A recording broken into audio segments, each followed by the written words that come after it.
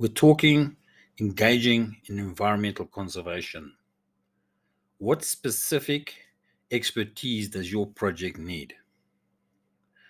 So, we spoke the other day about starting a project and getting involved and being able to get involved. And now I'm just going to go through step number two. Well, the first action step that you really need to look at. Hey, John Harris here. Welcome to another Exponential Radio episode. The second thing we want to do, and the first actual action you want to take, is developing a core team. And it's very important because counterintuitively, most people, as I mentioned before, start with a project, or they have an area or some land, privately owned land, and they start some kind of a project because it seems like a good idea. But it's not really the best way to go. If you look at the top producers in the world, some of the top people in finance, top people in other areas of expertise, you'll find they have a core team. And so when you look at, especially from the book Good to Great, you would begin by setting a new vision and strategy. That's the kind of the intuitive way of doing it.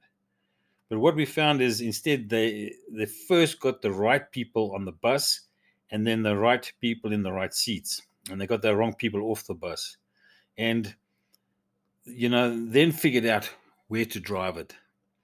So if you get a very good team together, you can look at whatever projects are out there and decide on a project that actually fits in and has synergy with your team, which is a much more powerful way of doing things. So I'd like to just go back to the time we bought a game farm and we developed a game farm from a cattle farm.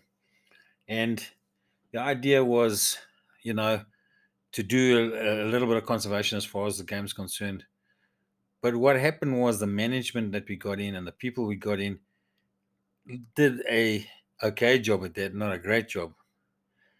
But the second we try to take it forward, that we try to do more towards species and the area as a whole and working with the community, then the whole thing fell apart. And that's because we just did not have the right people. The workers and the management we had, they were not at all in conservation as such, or environmental conservation. And that just didn't work out to the degree that we had hoped. So the mistake is exactly what I'm saying. You should have just looked at, instead of the game farm and doing that, it's better to get a team together first and then look at what area you want to be in, what species, what region, what specific type of conservation project you want to develop. So if we look now, at forming a core team, maybe start by forming that initial team. And, it has to be a little bit flexible, but that initial team is very, very important, because later you can create sub teams that can focus on specific areas, different areas as your project builds out. And then you can look at the conservation issues that you're addressing. And we've gone through some of that, and we will go through more detail on the steps that you need to take to do that. So we need the science behind those issues. So it's no good just having an issue that is sentimental. You got to look at the facts as well, and you got to look at the science. And in conservation, it's a bit of a losing battle, which is sad to say, but it's a very, very hard, a very difficult battle to fight. As land gets continuously chewed up and put into agriculture and different aspects of human life, the pressure, the destruction of habitat for wildlife and for plant species is ever increasing. And wilderness areas are diminishing by the day. So it is a very tough battle. We're not going to kid ourselves. But the projects that everyone does and the effort that they do is what we get to enjoy when we go on holiday to these wilderness areas, when we have a chance to get centered back, being able to be in an environment that is conducive to positivity, to spirituality, to different aspects of human life. We are not machines, so we need these kinds of things. That social and political dimension is very important, because none of this will work without addressing the social issues and the political issues. And it's all got to be part and parcel of that core team and how you're going to structure things. So in putting that great team together, I thought we'd just go through a bit of a list of people that could be involved in that initial team. Now, the list I'm giving is a general list, and obviously you may only need 3 or 4 people. And you're going to have people that come in and leave. Some will be there for the long term, others will be a midterm, and some will be short term. So people may come and go, may do specific things. It's not that everyone has to be there the whole period of time for the project. These projects can take years. And so you may want just a core team, and you may want to build it from there. And with that initial team, you can decide on the actual core team that you're going to start with. You'd hope for that those initial members would stay for the whole duration of the actual project. The key here is to make sure that everyone's clear about the expectations of the core members, and how they will devote their time and what amount of time they're going to need to devote to that project. So if we look at it, your science, you can look at getting somebody involved who is a scientist or can handle the science, qualified in that scenario. It's very important to have that data collected, because if you have your theory of change, you need to back it up with facts. So a scientist, having the science and something to drive, that's a key component. You also want communications, because you're not going to really do much without communicating between your members, between community members, political members, and other people that are involved, other organizations that are involved, and also the general public. Communications is of absolute importance. So you're going to need something to be driving the communications.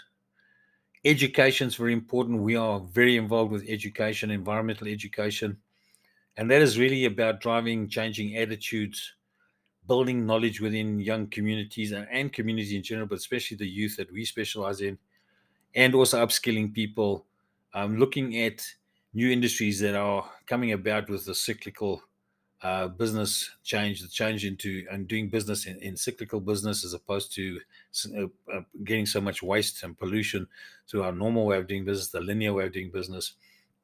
So that is important in something in education. Policy is also very important, because the policies that you derive and you develop, and how they interconnect with policies within areas and regions, and with government policies, and with global organizations, is very, very important. Because if there's a contradiction in your policy with the accepted policies, it creates huge problems. We've seen that with elephants. The problem with elephants and habitats, the destruction of habitats by elephants over populations, is a very real problem, because once ellies destroy a whole ecosystem, nothing can survive there, basically. So the control of that is a very difficult thing, because obviously they're also looking at the other side, where corruption takes place. And if you have elephant hunting and ivory hunting, then it causes other problems. But the destruction of habitat doesn't win either. So policy is very important. The development of the project and how it goes forward and how much impact it has is a key component. You need somebody to drive development and to build that project out. It can become something completely, morph into something completely different, and even more consequential. So development is a key component. Obviously, the management. You can't run anything without managing the situation, especially when it comes to environmental education and wilderness areas or conservation.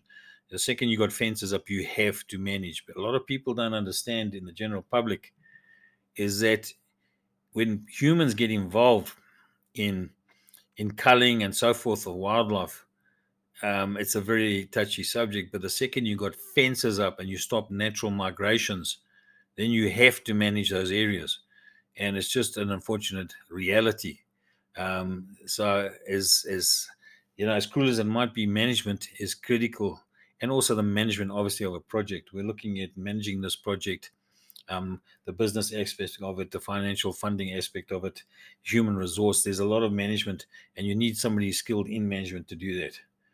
Landowners, private landowners are key, because the availability of land and the utilization of that land and the coexistence of wilderness and wildlife, plant species, etc., within that context is very important as well.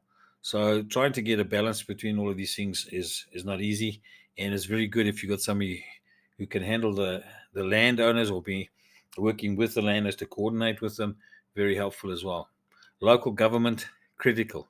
So community leaders, etc., linked to government departments, local environmental departments is a key component without which your project is doomed to failure as well. There are many other agencies that may need to get involved, that are in private and NGO and various other agencies that you may want to get on board with. This all helps because they have certain experience that you may be able to harness as well, utilize some of that experience. Local businesses, you need somebody who may be interested in representing local businesses and getting involved with those local businesses. Because unlike certain people, obviously you have agendas that are contrary to conservation, poaching, etc., and there's a lot of money involved in it, as you know, with the rhinos. The people on the ground are getting paid a lot of money to get rhino horns, and that's why it's continuing. So they will be anti anything that tries to prevent that. Education programs and other business getting involved who would benefit from things like tourism. So they actually diametrically opposed. So you need to think about that when you're building your project out. We're going to talk more about stakeholders and that in the future. We have mentioned it already. The other thing is the social agencies. Look, both online and offline, getting involved in communities, and getting involved online as well with social communities and groups and agencies that may want to be part of your project is a key component, and you need somebody to drive that. There may be specific individuals that are important to your project within a given area or in a specific circumstance, and you may want one of these to be part of that core team. The same as there may be some others that I haven't mentioned here. It may be somebody with technical abilities. There are a lot of other things we can look at. But you can choose a core team. It only needs to be a small core team that are willing to hopefully stay the duration of the project out of this initial sort of list of key focus areas. That's obviously got to fit into your key objective results.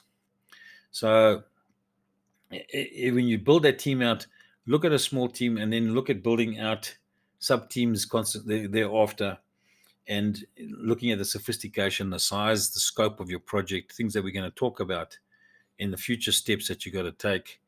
So there's future actions. So look, as I say, the first one is to get that team together. In the first segment, we gave a general overview. And next time we will talk a little bit more about what to do when it comes to key stakeholders. So, I hope this has been useful, and it's my hope that some of you may well get interested in looking at doing a project, getting involved in a project, and the more people that we can get involved in some capacity, get engaged in conservation, the better. Not everybody's want to just donate. Some people will like to donate. They want to have a project that makes sense. Other people want to actually physically get involved. Some would like to just get involved on the creative side, online, digitally, or creatively creating different types of, even NFTs we see are getting involved now with conservation projects. So there's a lot of scope for technical and for other people to get involved. It's a matter of getting as many people as you can fighting on the side of specifically conservation, environmental conservation. Environment within urban areas is one thing, rural areas is another, and obviously wilderness areas where our key focus is a very big deal. So a Tibetan proverb states that with a stout heart, a mouse can lift up an elephant. Well, I'm not sure about that, but it's a Tibetan proverb. Anyway, I want to thank you for listening and tuning in, and perhaps you can get a hold of us on the next episode. Remember, you can go to johnarthurharris.blogspot.com. Just let me repeat that. It's johnarthurharris.blogspot.com. If you want to go and get some of the back issues or some of the other episodes, you can go there on the blog page and get those. Until next time, have a great day.